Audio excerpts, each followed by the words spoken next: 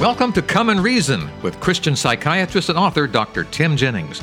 Together we will reason through complex issues to find evidence-based answers that harmonize Scripture, science, and our life experiences. I'm your Come and Reason host, Charles Mills.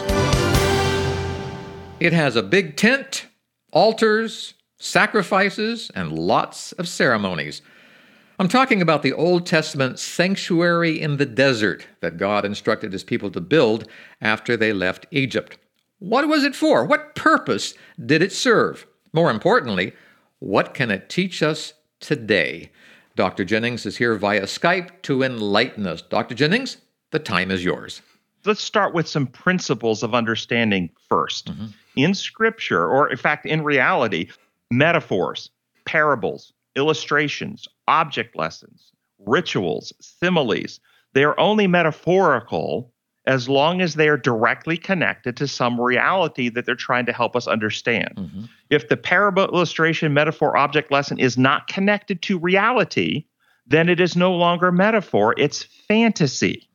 This is critically important because when people read the Bible and look at object lessons or symbols, many people never ask the question, what's the reality to which it points? They stay stuck teaching a fantastical, meaning fantasy, understanding of things because they're staying stuck in symbolism and mystical types of explanations. Our goal as we look at these things is simply to move past the metaphor to the reality to which the metaphor points.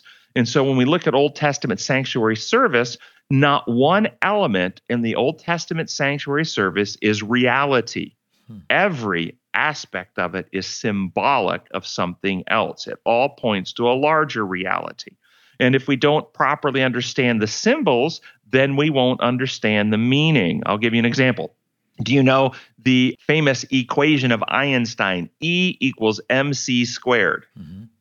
Okay, E, the equal sign, the M, the C, and the 2, they're all symbols. They're just symbols, but they stand for something. But if we don't understand what the symbols stand for, then we might misunderstand. For instance, we could read those symbols E equals MC squared as Eve is eternal life equals taking Mass at church twice a week. Okay, all right.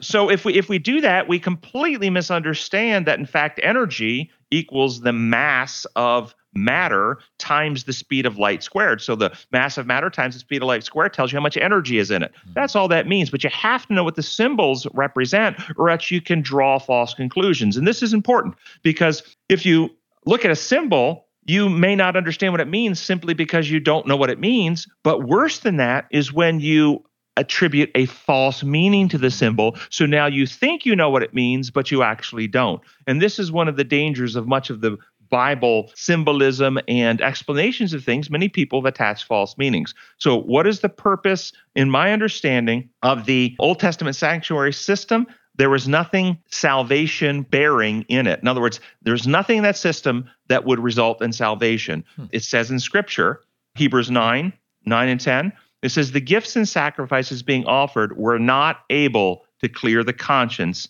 of the worshiper. It is impossible for the blood of bulls and goats to take away sins. Okay? That's Hebrews 9 and 10, and 10, 3 and 4. And even in the Old Testament, if you read in Isaiah chapter 1, God says, what is the multitude of your sacrifices? I have more than enough burnt rams and fats of fattened animals. Seek justice, encourage the oppressed, defend the cause of the fatherless. Where he says better in Hosea 6:6, I want your constant love, not your animal sacrifices. I would rather have my people know me than burn offerings to me. You see, the animal sacrifices were never required for salvation.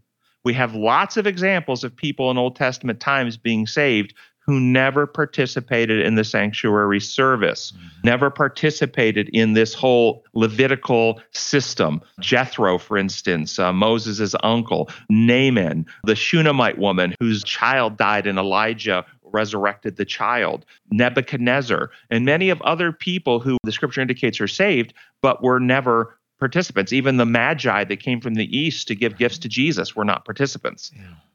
So this system, first thing to know, and many Christians don't know this, they think in Old Testament, I've heard so many Christians around the world tell me, well, in Old Testament, you were saved by sacrificing animals, but now we don't sacrifice animals because we're saved by Jesus sacrificing his blood. They were not saved in the Old Testament by sacrificing animals. They were saved by Jesus' sacrifice as well. The animal sacrifices and the whole system was for another purpose. It was a teaching tool. It was an object lesson. It was designed to open their hearts and minds to the reality of what God was going to achieve. And so what I describe it as is a great stage play. It was a theater. They had a cool stage with intricate costumes and a very detailed script that they had to carry out in an annual cycle to repeat the plan of God to save human beings. That's what it was, a great stage, a great theater. Now, did they know that? I think some did, and it was certainly their privilege to know this. And if you read in Scripture, there is Old Testament Scripture, and I gave you some already, that indicated that they understood that this was not for salvation purposes. They understood that they were to be priests. They were to be priests not just to the people of Israel, but they were to bring all the peoples of the world to the knowledge of God through the teaching of this tool. This teaching tool was to be used to enlighten the world to the knowledge of God and his plan to save. So I think that some who were really pursuing God did understand this, but many didn't. Many were caught up into the rituals and got lost into the symbols and began to attribute meaning to the symbols. And it really became paganized in a way, and paganized meaning that they began to believe that sacrifice of animal blood was pleasing to God, as pagan sacrifices were. And this is one of the reasons why God had, for a while, the entire system torn down. And for 70 years, nobody was doing the system, but Daniel, Shadrach, and Meshach, Abednego, these people were still being saved without participating in the system, again, showing that the system wasn't required for salvation, but the reality to which it pointed was required for salvation. Now, I may be doing an end run here, but are we guilty of sort of doing the same thing today? If I go to church, I'll be saved. If I listen to enough sermons, if I pray enough prayers, if I sacrifice enough of myself, I will have salvation? I think many people do that. Yes, this work system of ritual or legal accountability or getting baptized in the right way or getting certain check marks on your list in a doctrinal recitation. Yes. Many people see this, but the reality to which it all points is the restoration of godliness within us. As it says in Hebrews 8:10, I will write my law in your hearts and minds. And that's the reality to which it points. How do we know that Christ was the fulfillment of all of this? What kind of evidence do we have that after Christ, that wasn't necessary? The whole book of Hebrews points that out. I would suggest the evidence that God allowed the entire temple to be destroyed and never rebuilt is further evidence that it was wiped away. The New Testament writers, Paul talks about how there was not circumcision of the body that needs to be done, but circumcision of the heart by the Spirit. The fact that the New Testament writers did not participate in animal sacrifice anymore, again, that all of this was nailed to the cross, this Levitical system in Colossians was nailed to the cross and done away with. And so the New Testament is very clear that the whole theater was fulfilled in the person of Jesus Christ, and this sacrificial system is not needed, and in fact would probably cause a lot of confusion for people today. All right, make the connection here for us. Let me give you something from the old system, and you tell me what the new system, how it happens in the new system.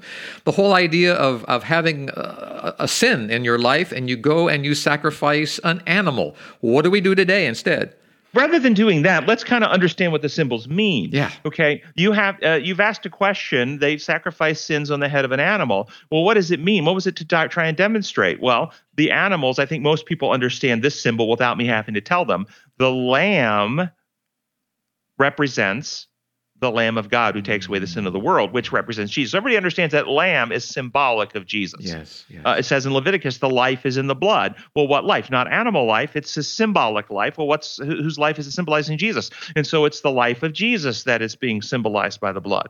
Okay? When the sinner would confess his sin on the head of the animal, what would the sinner do? Not the priest, but the sinner. The sinner would cut the circulation. Well, what is symbolized in that? If you remember the law of love we talked about in other of our episodes, the law of love is the principle of giving upon which life is based. And it's the other-centered circle of beneficence. And so what does the blood do? The blood simply circles, and it circles, and it circles. And as long as the blood keeps circling, there is life. But what happens when you sever the circle? You cut the arteries. Well, then the blood stops circling, and what happens? Death ensues. And so the symbolic lesson is very simple, that sin severs love or breaks love. It's selfishness. And when you sever the principles of love, then you break the design of life and death ensues. And so God was simply having them understand that the practice of sin is breaking how God actually built life to operate in our hearts and minds, and it will only result in ruin and death. So the Bible teaches the wages of sin is death, or sin when full grown brings forth death.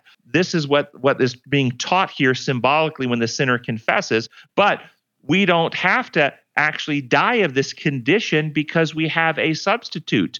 2 Corinthians 5:21, he who knew no sin became sin for us, substitution, so that we might become the righteousness of God. But the reason for the substitution isn't penal legal. It's not to pay penalty. It's to fix the problem that leads to death so that we might become righteous. We might become well. And so they're confessing sin, and the sin is what severs the connection with life or the circle of beneficence or the law of love, resulting in death. But the Lamb of God came and he took upon himself this condition in order that, it says in 2 Timothy 1:9 and 10, that he might destroy death and bring life and immortality to light. And so that first step in that symbolic process was just demonstrating that sin leads to death, but then the application of the blood through the system, which is the life of Christ, shows that the application of the sinless life of Christ brings healing and restoration and life.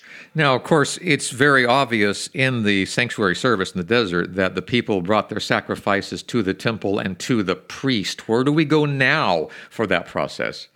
So the Bible in the New Testament tells us that we are to present ourselves as living sacrifices, holy and pleasing to the Lord. So we present ourselves to God and we sacrifice ourselves, allow ourselves to be crucified, die to self, as it were. And then where is the blood applied? The blood is applied to our hearts and minds. We receive the life of Christ. Now let's use metaphor.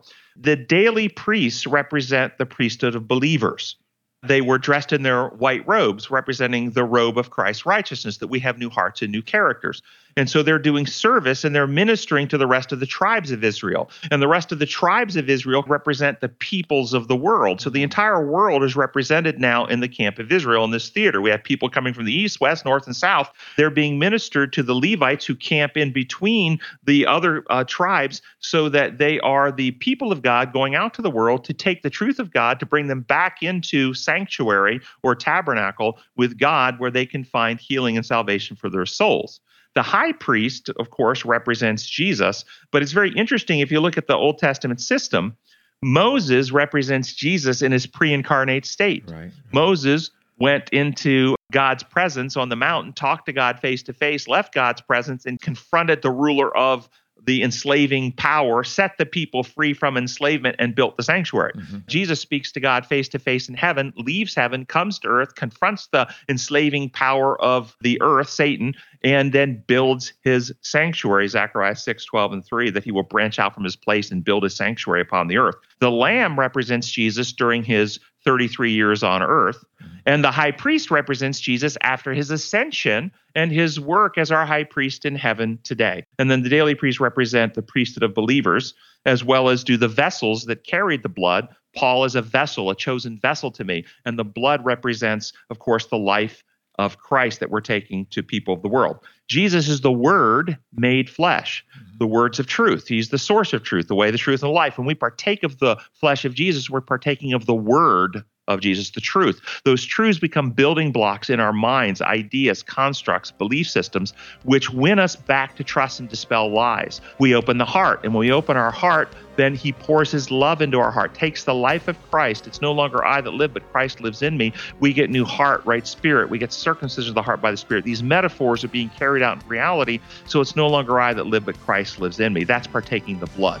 My, there is much more to come on this topic. Until next time, this is Charles Mills, along with Dr. Tim Jennings, wishing you God's presence in your life. Goodbye, everyone. Thank you for spending time with us today. To continue the journey, I urge you to visit comeandreason.com. Here you'll find many excellent resources to help you gain a deeper understanding of the God we all love and serve. That's at comeandreason.com. This is Charles Mills, along with Dr. Tim Jennings, inviting you to join us the next time we come and reason together.